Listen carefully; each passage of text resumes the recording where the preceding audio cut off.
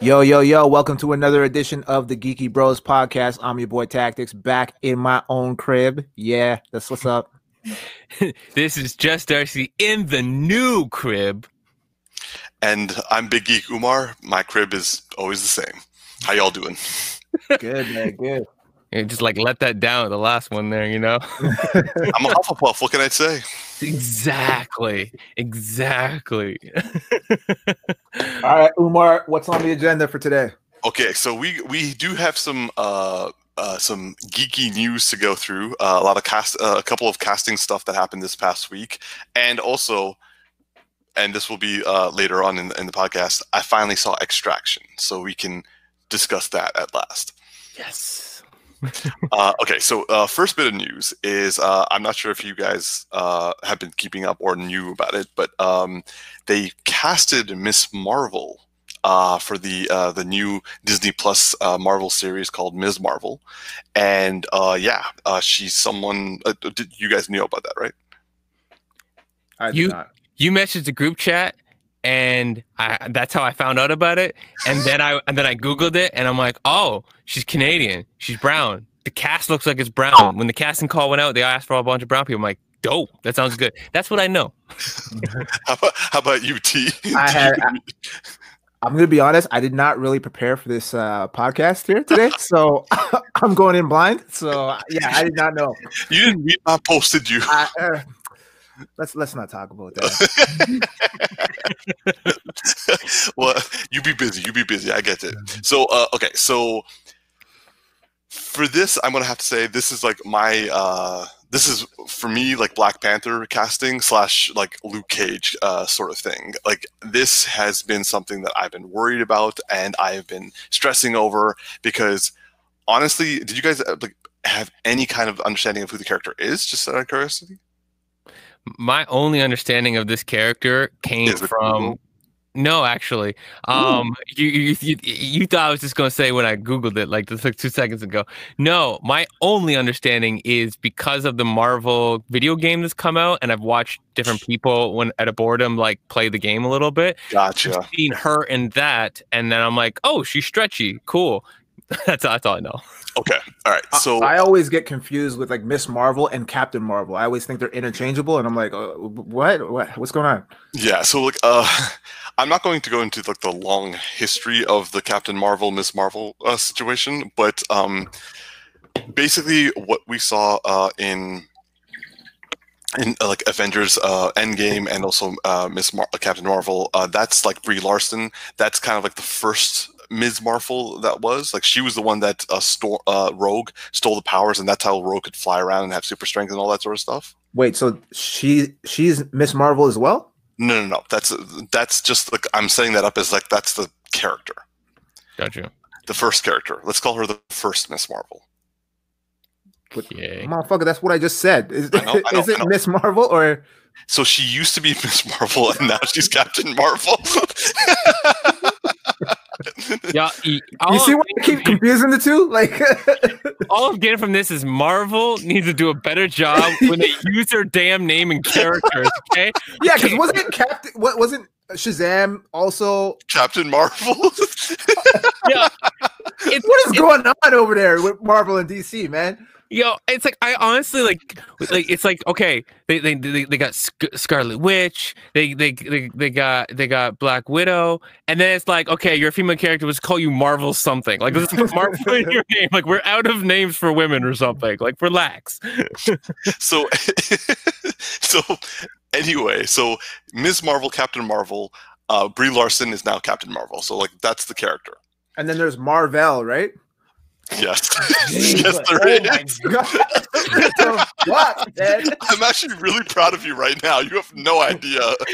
Stop using Marvel in the name. We're running out of names. What do we call it? Marvel? Marvel. Oh, yes. The Fifth Element version. Perfect. So all those were white people. Let's just put it that way. So the brown Marvel got it. Yeah, the brown Marvel. The only ethnic Marvel. Oh man.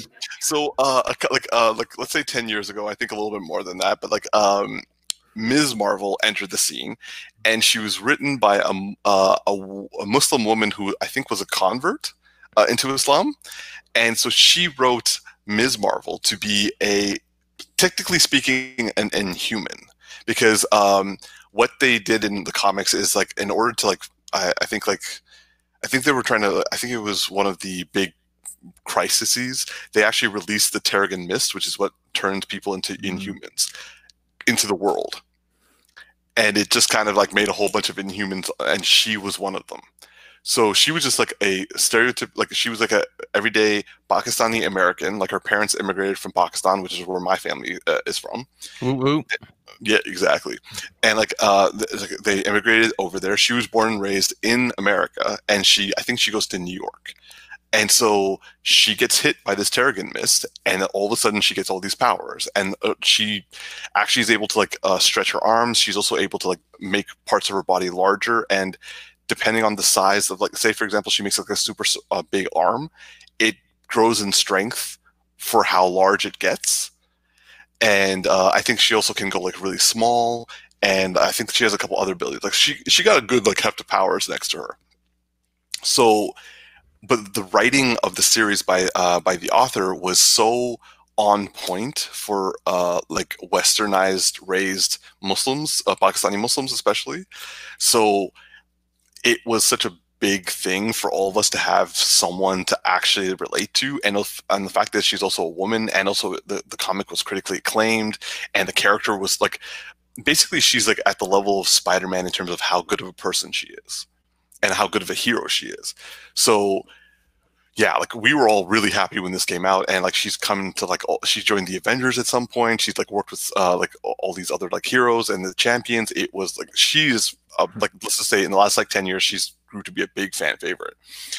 So when it got announced that Captain Marvel was being done, they're like, okay, if we do Captain Marvel, we have to do Ms. Marvel, because the reason why she called herself Ms. Marvel is because she's a huge fan of Captain Marvel.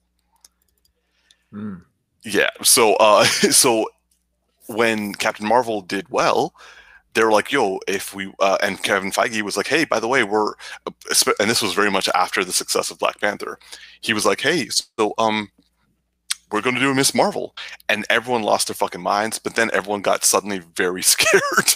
And we're just like, oh shit, what's going to happen? And then Mulan came out, and everyone's like, oh, this is going to be bad. But Q2 this week, we get the casting news. She's Canadian. She's from Markham. Oh shit! Oh yeah, she's from Markham. She's 18, and she's of Pakistani descent. I'm waiting for you to say, and she's my cousin. I would be so proud if she was. Because it kept getting closer. So I'm like, I'm not trying to be like any kind of way, but I'm like, it's getting so close. I'm like, I'm just waiting for that last detail. But there was going to be a final thing in that, like, she was actually on like a board of diversity for TIFF, like in terms of like the selection. So like she's already kind of made like all these sorts of like, she's 18 and she's made more gains in the industry than most people have at her age. And now she's cast as the lead for the Ms. Marvel Disney Plus TV series. So we feel pretty happy about that. Like my comic book store, like the one that I go to all the time, they were interviewed recently because they're like, hey, you know, how does it feel? And they're like, yo, we're all really happy. I wish they had been there when I was there, but whatever. I could have been interviewed, but it doesn't matter. Oh, completely. I'll be like, yo, you know about the Geeky Boys podcast? There it is. That's what I was waiting for. But the other thing that also came out recently was, because all we've heard regarding Ms. Marvel before the news about, I think her name is Iman Vellani, before that casting got called, all we knew was the dudes from Bad Boys for Life, the directors for them, who just happened to be like Muslims. They were attached to it, and everyone was like, Yeah. We were just like, so Mulan just came out and they just made those guys the showrunners? Turns out they're just directors for some of the episodes. Mm. The showrunner is actually another Muslim woman who I think she's like a Oscar-winning documentarian, and they got another director who's like done like small like sort of stuff to also be a director. So like we have a Muslim showrunner and writer, and a couple female Muslim directors, and those two guys who did A Bad Boys for Life who are also Muslim. So Gotcha. right now we are happy. We are very happy with what's happening right now. And so you said this is Disney Marvel, right? Yeah, Disney Plus. Disney Plus. It's in Disney Plus, but it's a Marvel property. Like it's under Kevin Feige. Yeah, because like I feel you on all the Mulan statements by all means, but at the same time, if it's under Kevin Feige, I have way more faith than if it was under somebody else from Disney, because their track record's been spotty recently. Yeah. I mean, Mandalorian, great. Everything else, not so much. And also, what's really nice to hear is that the thing is like, what's her name, Brie Larson, is like, I would gladly have her join my next movie, or like have her be kind of like instigated in that movie, just so we can like jump off into the TV series. Or like vice versa. And I'm like, yo, are you saying that like Brie Larson is trying to bring like either be in the Disney Plus series or bring the girl into her movie? Because yeah, I mean, I just want to see more of that. I mean, like we're already getting, a bunch of characters, right, that are transferring from the movie into the series, and I would love for them to start a series. So you don't do a giant movie for somebody, but you do a series. You start that character, you build them up, and they're still in the universe. There's no separation like what we had with the Defenders and all of those characters, right, where they were clearly separated. you mean the Avengers? No, the Defenders. Right, gotcha. Yeah. I was just trying to not say all their names and remember every single one. So like the Defenders, so I was all four of them. But yeah, like having them start in a Disney Plus and then move into the movies, I think it'd be great, because let's say you have a character, you do like a season and you do a second season, and then all of a sudden they show up in like Spider-Man something, and you're like, oh, this, like, you have so much context for these characters and over a period of time, and you don't have to, like, you can just introduce them right when you need them, and you don't have to like do an origin film and all that kind of stuff, because you've established it over like a couple of years, right? So so like I'm just happy, like as of right now, things look very promising. Just as promising as when we found out about the whole cast and behind the scenes cast for Black Panther. Yeah. I'm actually thinking, like, with Black Panther, because it's been a while now when we first got the one character introduced through Civil War. Yeah. But at that point, did we know much, or was that like a secret character? Like how Spider-Man? No. We knew Black Panther was going to be in it, and we also knew that they were making a movie. Because it's been so long, I can't remember if we felt worried about that character at that time. We were very worried. We were all very. T, were you worried about Black Panther? Because I was definitely. No, I wasn't. Yeah. I just don't. No, go ahead, T. Sorry, I didn't cut you off there. No, I do have a question for you though, Umar. So you mentioned that this new show the showrunner is Muslim. You said, right? Yeah. Now, I know you've been very vocal in terms of, for example, with the movie Aladdin, and how it was directed by, was it Guy Pearce? Guy Ritchie. Guy Ritchie, right? Yeah. The guy who did Snatch. So is your issue more so like Caucasians taking on culture type properties in that regard, like in terms because like if you have like a white person doing a culturally like specific film, it's like, okay, if the writer is really good and there's someone on set with him to be like, dude, you got to do it this way, or you got to do it this way, that's one thing. Because like even with a good script, if you get the intonations and the behaviors and the chemistry wrong, then you're going to miss the whole point. Like Mulan is kind of a perfect example, because that had a white director doing it, and you're just like, that would explain some of the awkwardness when they were doing any and all of the cultural scenes. But like my problem is, like, if you're not going to get, like, fine, I'm really, really happy they've gone with a Muslim woman, because we kind of need more of that kind of like diversity, but also they're able to kind of like get out, like, look at what Wonder Woman got. Like, we were able to get certain scenes out from Patty Jenkins with Gal Gadot that, like, I never thought possible. That I would have been like, oh, that would have been too preachy, or that would have been like, too over the head. It was subtle enough that it gets the point across. So for me, I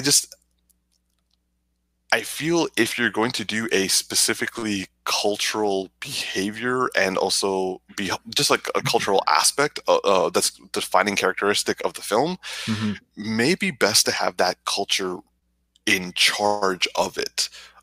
Unless, of course, like, you have someone like, say, for example, the director was a white dude who grew, like, he was raised by a Muslim family because, I don't know, he was an orphan, and so that was the only one who took him in. So he has like a very deep understanding because he was raised in it.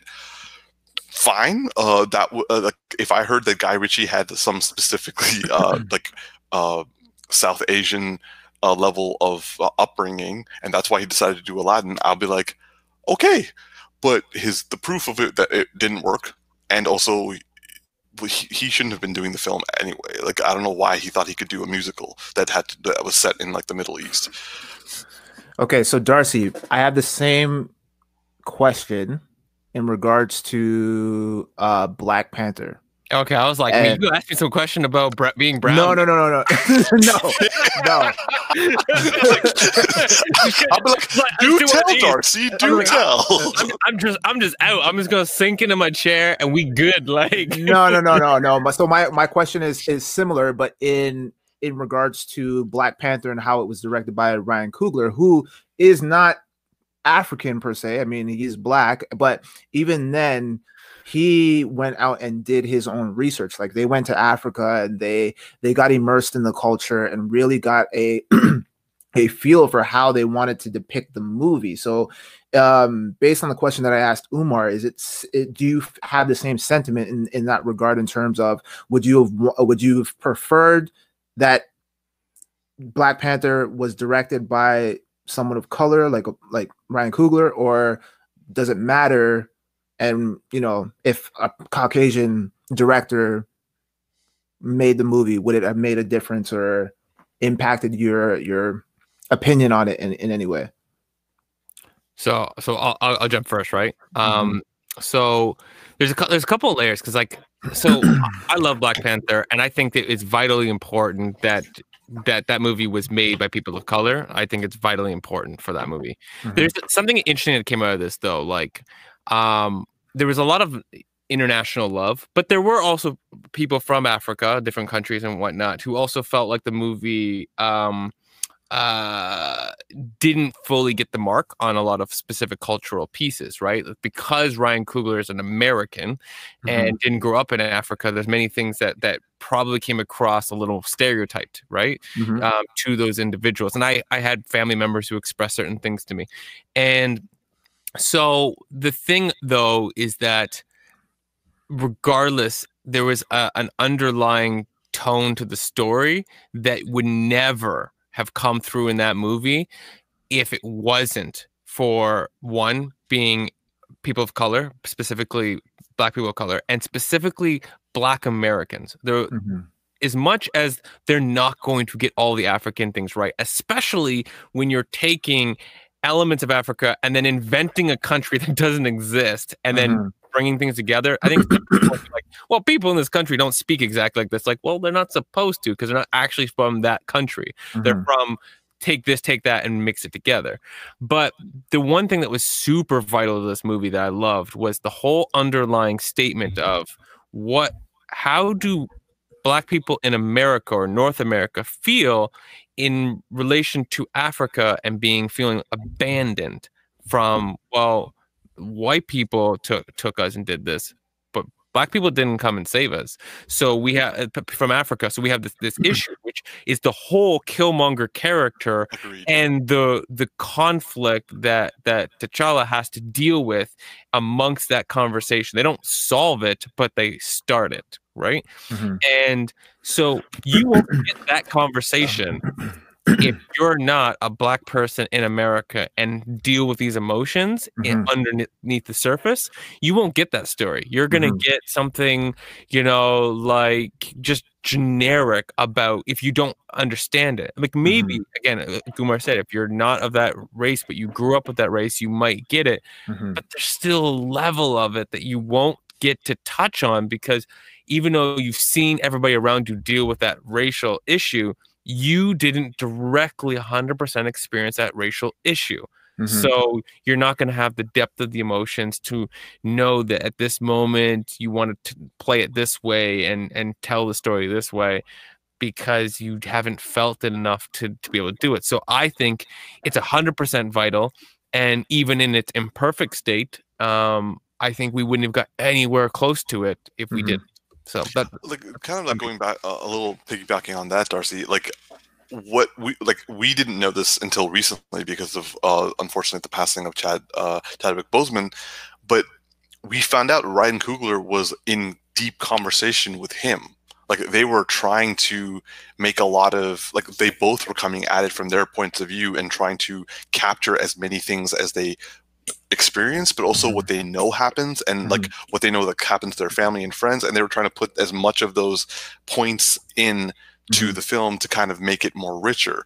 I'm not saying that a Caucasian or a non person of color of that particular color or group directing it wouldn't have allowed conversation, but it would have been more like tell me, not a dialogue where you're able to kind of get the nuances necessary. Yeah, no, I agree. How about you, Tax? The same question to you. What do you feel about that? No, I definitely agree with both of you guys in the sense of I just think back to Boys in the Hood, for example. I couldn't having watched that film over and over again, I couldn't imagine a Caucasian person directing that film, because it goes back to what you just said, Umar, in terms of it's a matter of telling me about the experience rather than living the experience and showing the experience, right? It's yes, you're white, maybe you've grown up in the hood and you know what that's like because you're in that environment, but like Darcy was saying, there's layers to that experience of being in the hood. The experience that you get as a white person in the hood, I'm sure is vastly different than how it is for a black person, right? And so when you get that visceral experience firsthand and then you're showing it, it comes off in a much deeper rooted way in terms of the message that you're trying to convey, right? And so it's when it's on the other side and it's a white person or just a person that's not a minority telling the story, it's almost like regurgitation, right? It's being spoon fed, and then you're kind of telling it based off of your interpretation of that experience rather than how it actually is based off of emotions and things of that nature. So yeah, I definitely agree with that. I feel like Black Panther, for example, because I connect so much with that, much like Darcy, I feel was a lot more impactful because of the fact that it was directed by a person of color. Even though Ryan Coogler isn't African, the fact that he still gets it from the there's certain layers and elements that are still included in the movie because it means that much more because of how powerful and how impactful that movie was. It's showing minority Black people as represented as kings and royalty, which is something that was a very rare thing that didn't really happen in the movie industry, right? And so a lot of people weren't seeing that. We were often being depicted as gangsters or people from the hood or drug dealers or whatever the case may be, right? So to see that and to see that representation is so much more impactful, especially considering who's behind the film, right? I want to, if you guys don't mind, I want to ask another question before we move on. What were both of your views on Luke Cage, the series? Interesting. I liked it. I enjoyed it a lot, but there were moments that just kind of fell flat for me. I don't know, you asked me that, and it's been a while since I watched it, so I don't have much to memory. I had another point I want to throw in the last thing, but I'll let T throw his thoughts out on Luke Cage first. Yeah, same with Darcy. I don't really remember a whole lot of it. I just remember that it at times it stayed very current in the sense of, I think the first season was right around the time of Trayvon Martin or shortly after, Yeah. and they did an episode. The second season. The second season, I think it was the second season. Maybe it could have been the first, but he started. I think it was the second because he came in wearing a hoodie. With the hoodie, yeah. And it was the whole thing about they were shooting at him and he's wearing the hoodie and he was bulletproof. And it was the contrast between that and what happened to Trayvon Martin. Like, there was a lot of good stuff in the show. It kind of fell flat with certain villains in certain moments, especially when it came to like wearing a suit or something like that. That, you know, like a lot of times they just fall flat. You're like, and now we're gonna put on the suit, and you're like, oh, okay. It just doesn't work, right? So. But you mind if I switch back to the thing I was gonna say before? For sure. So, piggybacking on what Tactic was saying about Boys in the Hood and the stuff I was saying earlier, think of when you're like in grade 3 or 4, and the teacher's like, you need to write a little like story, right? And when you're a child and you don't have a lot of experience, don't have a lot of like stories in your own life, you write things in either people speak in a lot of exposition, or they're very descriptive in like the moments require these big setups, right? These like events to happen.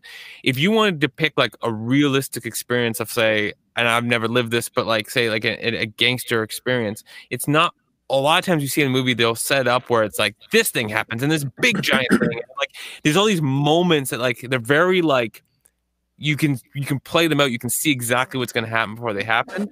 But more likely in reality, it's going to be a normal day with normal conversation where something starts to shift and things start to change. And if you don't have those experiences, what those things, how they happen, you write them in a way that where you're trying to emulate off other people's experiences versus what your experience is like. If you want to describe what like every day and then racism happens in a movie, you need to know what a normal, like what that person's life would have been like when those moments happen. They can draw for them, because those days where they experience, like every day I've experienced racism, they don't, I didn't like go out of my house and it was like blatantly obvious that today is going to be a racist day. And we could track all these experiences back to when this happens. That usually comes out of nowhere. And when you write that story, like if you see Fruitvale Station, you know, Michael B. Jordan and Ryan Coogler's like first big film, everything about that film, you know what's coming, but everything about it is like a normal life.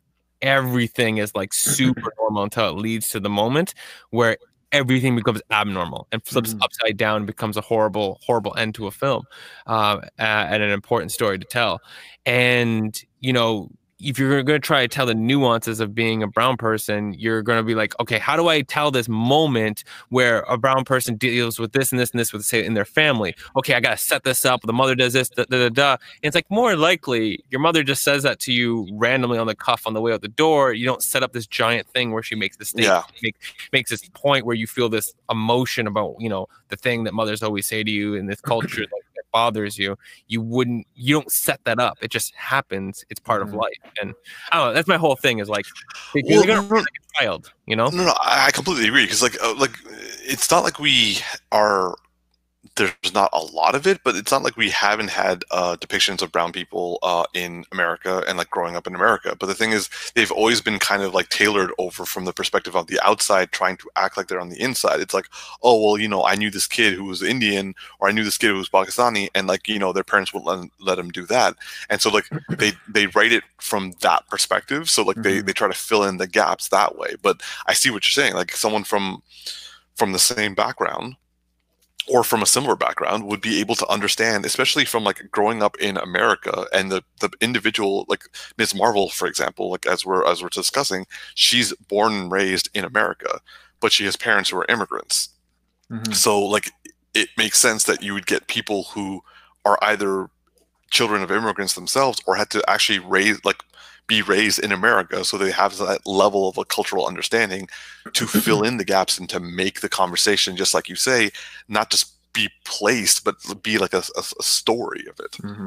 Yeah, the reason I posed the question is because I was watching John Campea, and he was talking briefly about it in regards to like race and directors, directing movies that are outside of their race in a sense. And John Campea brought up the point about how if we start bickering over, for example, if a white person were to do Black Panther or a white person do Mulan or whatever the case may be, then it now kind of raises an additional argument on the other side, where if like a white person is like looking at this and be like, okay, well, what, like, then if that's the case, then there should be a rule that suggests that, minorities can't direct, like Captain America or, Spider-Man or whatever the case may be. But to both of your points, and I guess mine as well, it's not so much about the race, it's about the culture. And it's like Captain America isn't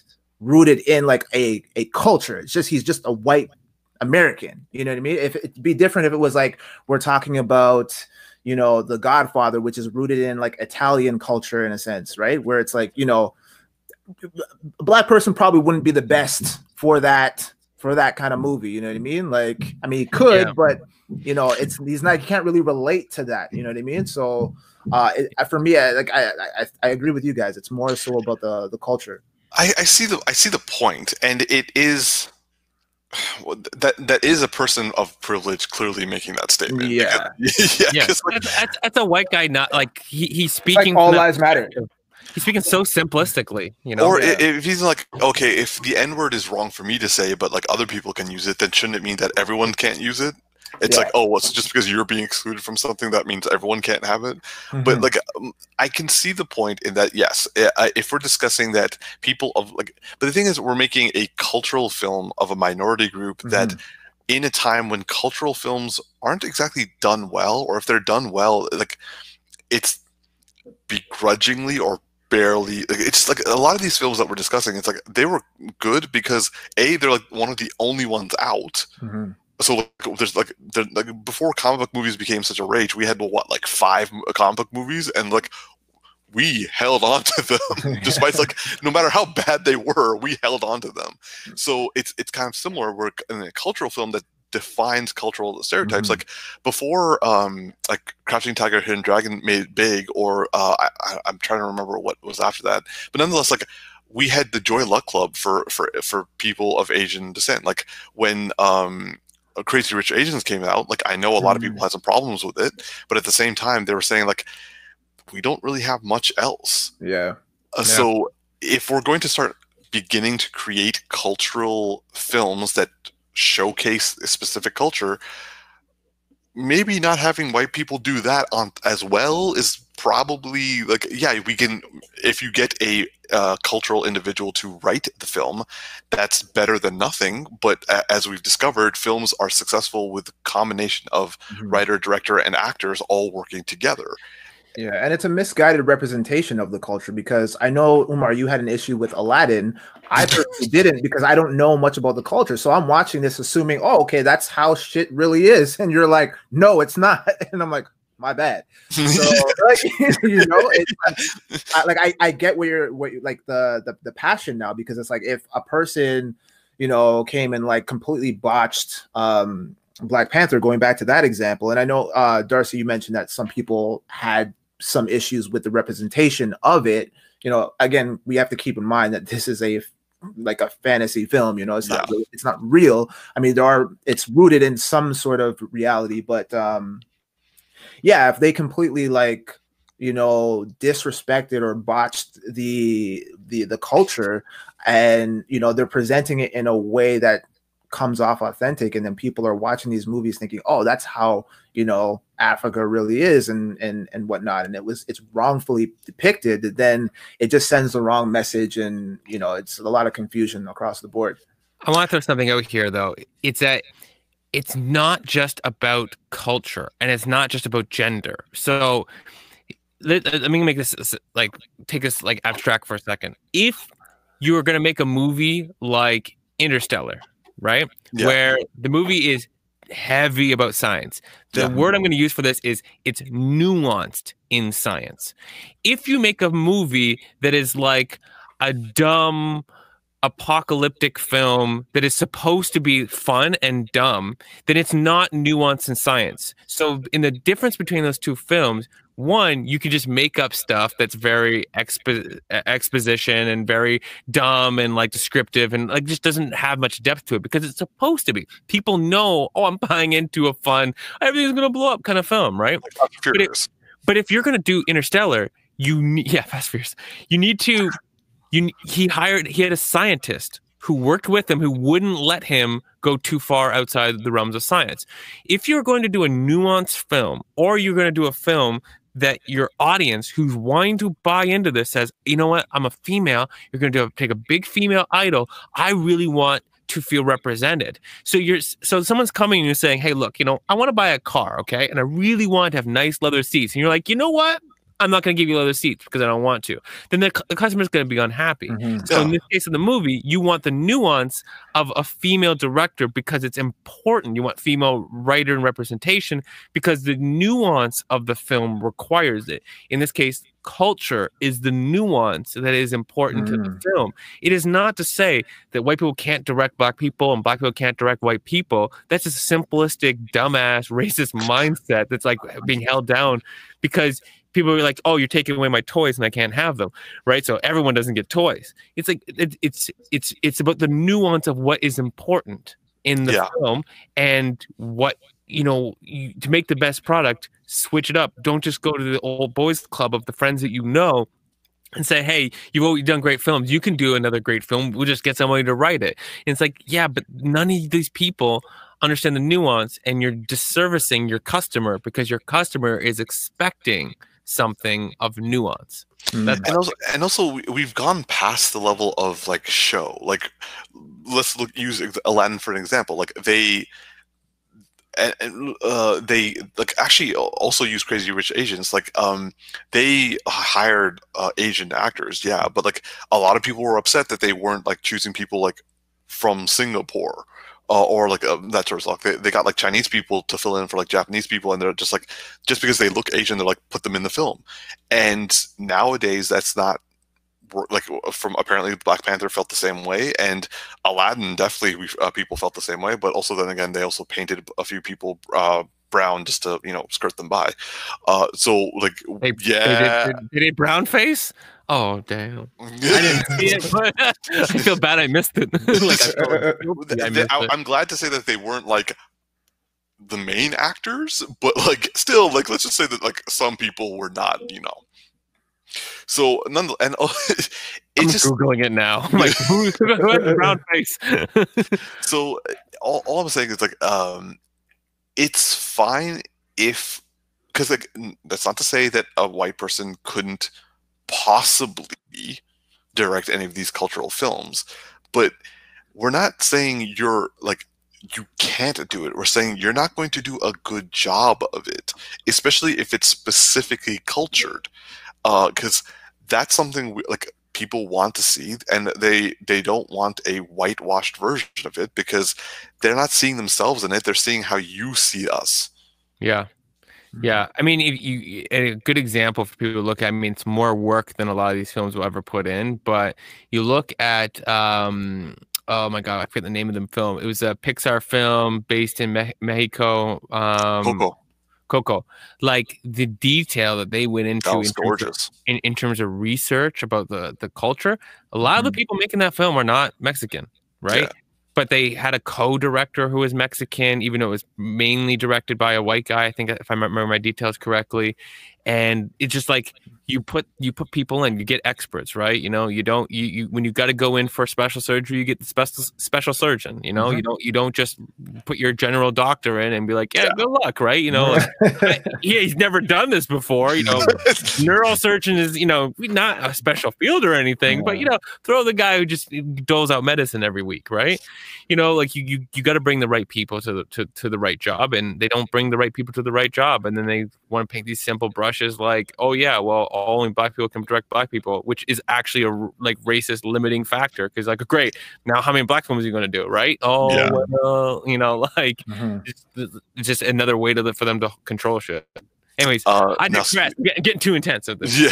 So moving on, but another piece of news that we found out very recently was that Jamie Foxx and potentially Andrew Garfield, but Jamie Foxx officially has been confirmed to be in the third Spider-Man movie with Tom Holland. Now, this is big news because Jamie Foxx was Electro, and he's playing Electro again in the Spider-Man 3, but he was in Amazing Spider-Man 2 with Andrew Garfield and Emma Stone. And that was a completely different universe. They know, man. If they watching this podcast, they know about that movie. or not. We don't know. But nonetheless, like, so this is a big deal because, do you guys think that they're actually hinting that we're going to get the multiverse in the third one? Oh my God, are they going to bring in Miles Morales? Well, they already brought in J. Jonah Jameson, and he's supposed to be from the Tobey Maguire Spider-Man. He's the same. Did not even click that in. He's the same character. Yep. So I was just so happy to have J.K. Simmons back. I just stopped it right there. I'm like, oh my God, he's back. Yeah, but I mean, he's from the same universe. It's just like they explained that it was just an older version of him. They were actually going to. There was a story that was out where they were saying that they were actually going to still use the hairpiece, but they just didn't have it. They didn't have it in time, so they just ended up going with the look of like him being bald or whatever. So, but it's the same dude from the same universe. I wonder if they'll do. This is gonna be kind of weird, but like what they're gonna do the Flashpoint kind of stuff that they did with the TV CW thing, and better. But like when they had that multiverse thing going on with all the CW shows. Oh no, the CW shows, and they collapsed it at the end, and they made like one Earth out of it, and then certain people from other Earths ended up on the main Earth, so they could bring the characters together, right?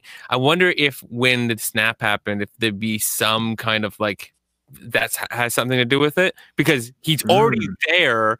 Like the J. Jonah Jameson is already there, and we haven't delved into all the Scarlet Witch stuff that could happen. So I'm just wondering if like more has happened with the snap than we know, like, and they'll find some way to backfill that information. That's actually a very interesting idea. So you're suggesting that possibly they are like the people that Hulk brought back are not actually from the same universe. That it's not perfectly identical. Right, like that would be fascinating. Like I wouldn't say that like every person is from a different universe. It's more like when half of everybody in existence went out, it wasn't just half of everybody in their universe. It was half of everybody in all universes and in the multiverse. And when it collapsed back, maybe it consolidated to one because that makes sense because Thanos, when he wiped away everyone the first time, he had the gauntlet, and the gauntlet was like perfected. It was like kind of like he was able to use it like individually and not have it like tear him asunder. But with Tony's version with the nanotech, that was imperfect. It was hurting everyone who's holding it at all times, including Thanos. So that. Wait, what do you mean? It was hurting him? Because so when Hulk was using it, it was like electrocuting him the whole time. Same thing same thing with Tony. But when Thanos did it at the same time, just before what's her name, Captain Marvel takes his hand and starts like bending his fingers. When he was holding it, it was also like electrocuting him at the same time, and he was about to snap his fingers while that was happening. So that shows that the gauntlet wasn't fully in tune with what they needed it to do. Yeah. I mean, no matter how we analyze it, we know that like Tony Stark's glove is not going to be as good as what it was meant to be in, right? Like, it is a fallback plan, right? Or fallback tool. So like, I just wonder if there's something to that effect. And I mean, I'm a big fan of the Andrew Garfield Spider-Man movies. I love them. I even still like Amazing Spider-Man 2, despite its issues, right? Yeah. Like, don't get me wrong, like that Rhino is a complete waste of time. Like, I'm like, you could have skipped that whole guy because he did nothing for the film. You literally just could have taken the Rhino out and just had regular bank robbers, and that would have been a totally fine way to start the film, and you would never had to bring him back. Agreed. And they definitely didn't need to rush the Goblin. It should have just been all about Electro and maybe a touch of Goblin, setting up for a third film. Would have been a much better film. But everything with him and Emma Stone is just like unbelievable. Perfection. Unbelievable. I mourned for 2 weeks that scene. It took me 2 weeks to shed the emotions from that scene, how good that scene was for me. I still haven't seen that scene again, like since we saw it in theaters. I'm like, I can't go through that again. That scene got up there with like the Fresh Prince, like father not showing up scene, and how emotional it was for me. And that scene still makes me cry. So, he's like I was fine with the scene. Yeah, I'm good. It was unexpected. I was like, oh shit! We all knew it was coming. Yeah, we didn't know it was gonna happen that way. Like, yeah. It was how it was played and all the stuff in the movie. But there's still so much good in that movie, even though the story stuff was stupid. A lot of the Spider-Man moments, like the whole spider web thing in Times Square, like. But that was so good. It was so well done, right? It's just unfortunate there's so much good in the film, and then there was like just too much stuff in the film. But I'd be excited to see him come in. I would excited to see some kind of multiverse. I think him and Tom Holland would be a lot of fun. I think that would be awesome. They would do so good because like I think they're just both class acts, and I think that they're both really like funny, and I just think they would be like, they both show up and they'd be like, huh? And they'd just be like, they're both different, slightly different Spider-Man humors would just go like, can you imagine like them and then somebody else just showing up and be like, can you guys shut up? I think because we also mentioned Tobey Maguire, right?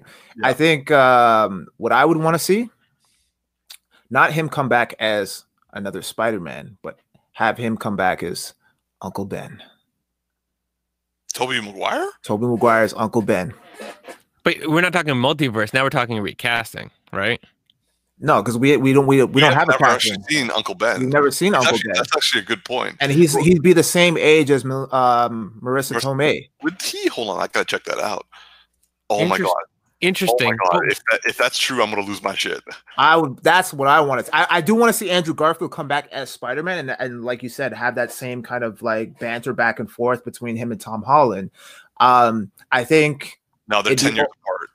Well, whatever. I mean, they still look. He's like Tobey Maguire still looks relatively young, but I think having 3 Spider-Men, especially in the third one, when like the focus should mainly be on Tom Holland, is going to be a little overkill. But I would love, even if it was just like a flashback, because we don't really know what Tobey Maguire is doing nowadays. But if it was like a flashback and have him show up as Uncle Ben, I would lose my shit.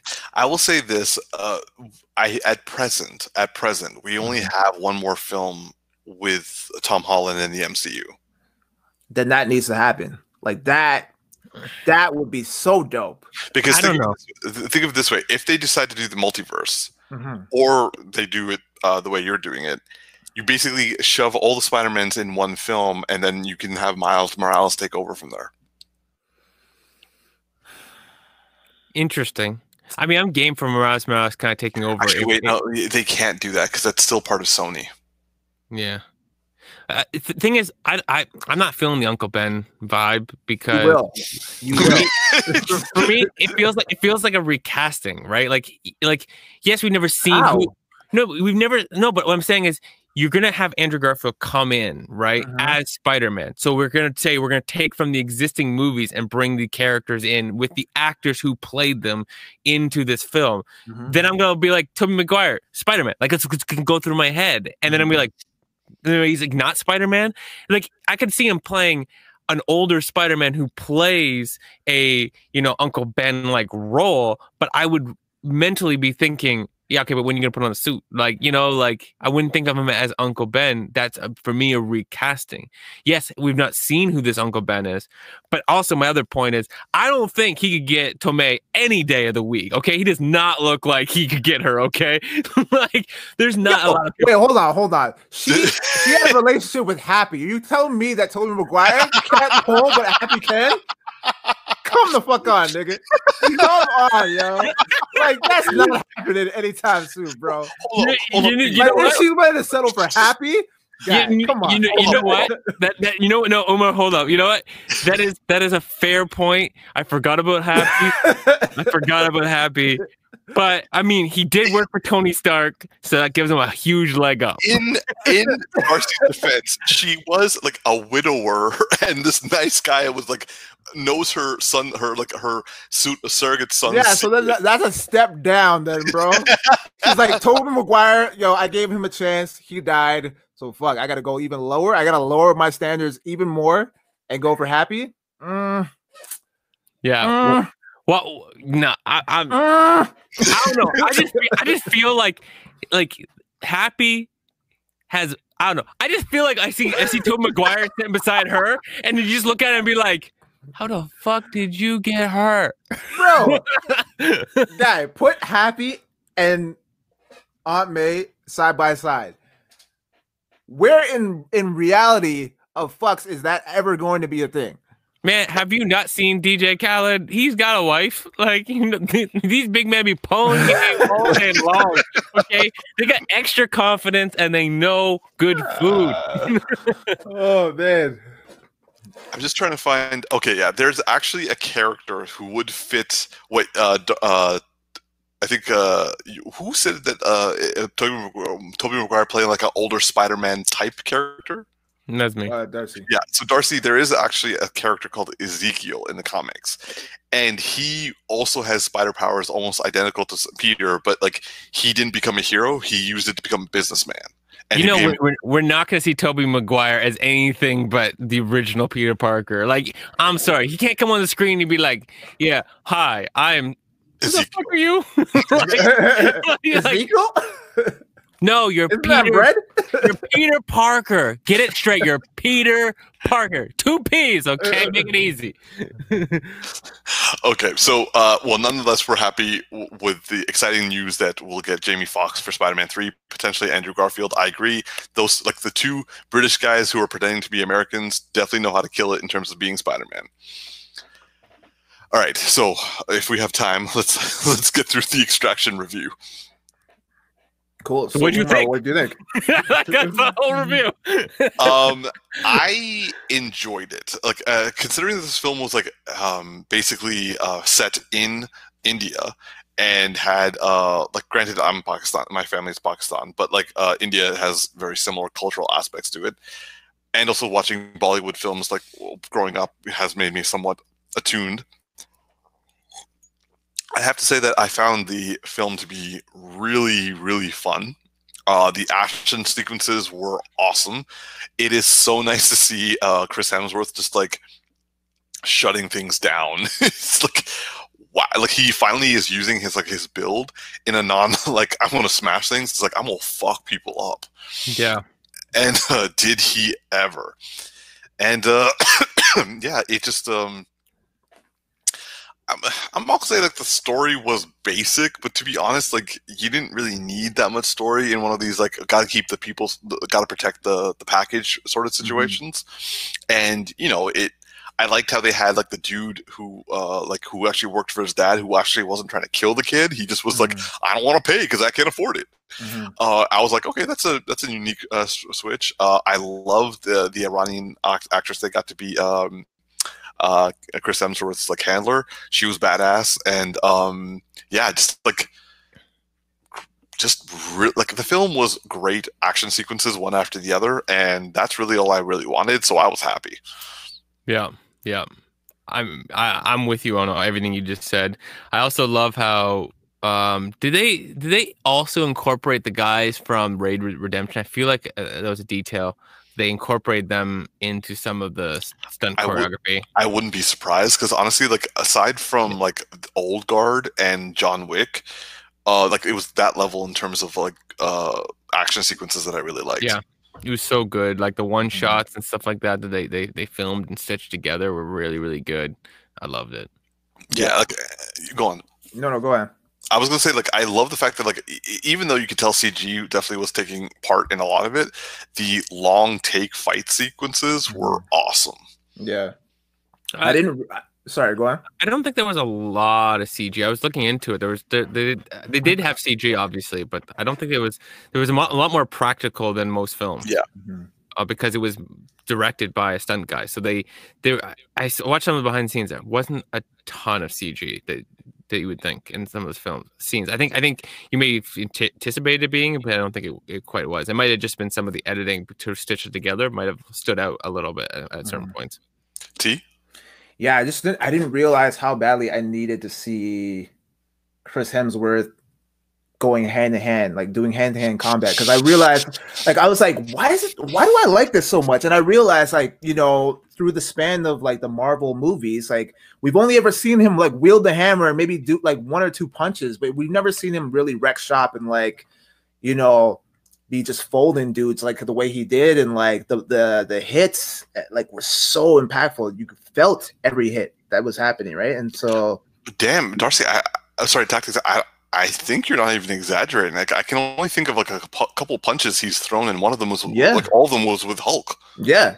Other than that, it's always him just wielding the hammer or using lightning, like or the axe. You rarely ever saw him go hand to hand combat with somebody. And it was always like a big gesture where it's like people are going flying. He's not like, you know, having to like dodge people. Like that knife fight with the brown dude, I was just like, yes. Yeah. So when I found it, like when I saw the trailer for not even when I saw the trailer, when I heard about the movie, I was kind of like, you know, I was a little apprehensive because I'm just like, is he even really a fighter? I've never seen him really do any kind of like stunt work in that regard. And then I saw the movie and I was like, holy, this is like what Darcy was saying. It's like on a like Raid type of level in terms of the fight choreography that happened. So I was like, wow, I was super impressed with that. Didn't know he had it in him. Yeah. I can kind of see where the Raid thing comes in because like with the rake, like when he was in the room, when he was in the room, like killing all the people trying to get the kid, and like he finds the rake, and then I was like, this reminds me of the Door scene. Yeah. Oh, I remember when that went off, and like and we watched Raid, and I was just like, oh shit, like I like lost it. You know, the thing actually you're saying, like, how many people have done hand to hand combat in the MCU? Captain America, and like Winter Soldier. Yeah, and Black Widow. Like, who else really does? Like, Falcon barely does any hand to hand combat. We've seen a little bit with Hawkeye, Black Panther, yeah. Oh, Black Panther, hands down. Yeah. I mean.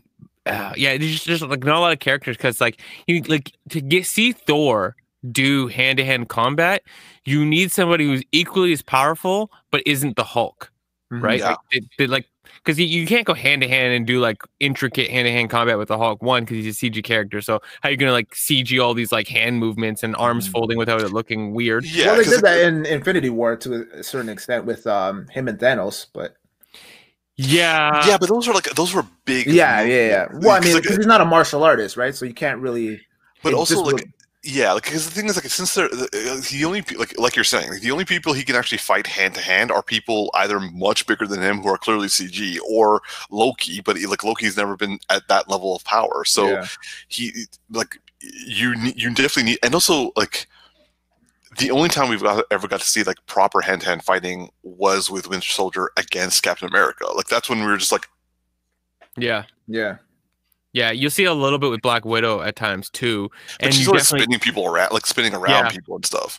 I mean, the next best thing then is Black Panther, Killmonger. I mean, that was the best fight was the longest fight. Sorry, was a CGI fight, which is unfortunate because then it didn't hold the same weight that a normal fight would have. So I just remember when Black Panther was fighting Winter Soldier when they're both like just in civvies, and they're like they're in the building and like they're just like going to town on each other, and like he like throws him over the balcony, and then he turns around and the guy's gone, and I'm like, yo. Yeah. I'm gonna be sad not having too many Captain America films anymore. Just to not get freaking like a good hand-to-hand combat. Well, they're doing Falcon and Winter Soldier. Yeah, hopefully that comes out really well in terms of that stuff. And what's that other one? Shang-Chi or Shang-Chi's coming out? Yeah, so that's gonna be like there's gonna be some good fight scenes in there. Oh god, I really hope so, because what was the last like martial arts movie that was? Oh, okay. Iron Fist? Yeah. The worst martial artist ever. Just don't do it. Just don't do it. I just remember the fight in Defenders between him and Daredevil, and I'm like, yo, how is Daredevil schooling you right now? And you're like a fucking martial artist that's been trained by monks. Like, it doesn't make any sense. Yeah, he's supposed to be a guy who defeated a dragon, and Daredevil's taking him out. Yeah. Yeah, yeah. It just, you know what I hope for Shang-Chi, like that they get like this is always my favorite, but like, can you get the guys from Raid who did the choreo to come in? Just Yeah. and you don't have to make it. It doesn't have to be gruesome and gory and all that kind of stuff like that. Look Like at that okay, film, but John Wick 3 had like those like the actors who were in the fights for the raid. His fans. Yeah, yeah, exactly. I'm just like, I yeah. love that, yo. Sorry, what about that? His fans? You love? Sorry, I So, didn't- No, they were fanatics of John Wick. They were like, Oh. they were trained to kick his ass, basically. but the thing was like they like their leader who was like the bald dude who was like clearly a fan. He was just It's like, an absolute honor.